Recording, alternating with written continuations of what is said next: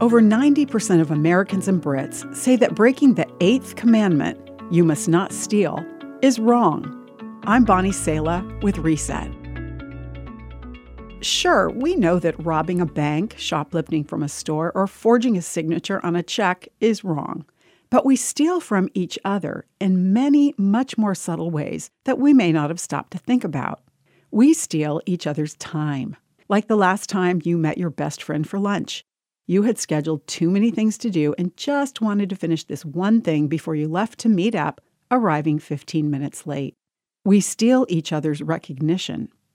When his company president stopped Daniel in the hall to compliment him on a report, Daniel conveniently neglected to mention that the new hire created the report. But have you ever realized that when we problem solve for another person, we're stealing incredibly important things from them? When a friend experiences a problem, there's the urge to make it better for them now. We offer unsolicited advice, make a call for them, or meet a need right on the spot. Parents of young adults are famous for this, and it's stealing. When we steal another's problem, we steal their opportunity to learn from their mistakes. We steal personal growth and their sense of competency.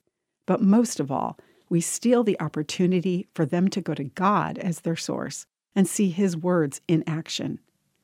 Have you problem solved for another? We can give back what we've taken.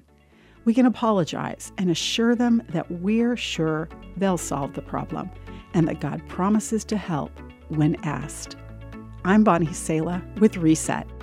To hear this again, read or share this, or to find more resources like this, visit guidelines.org.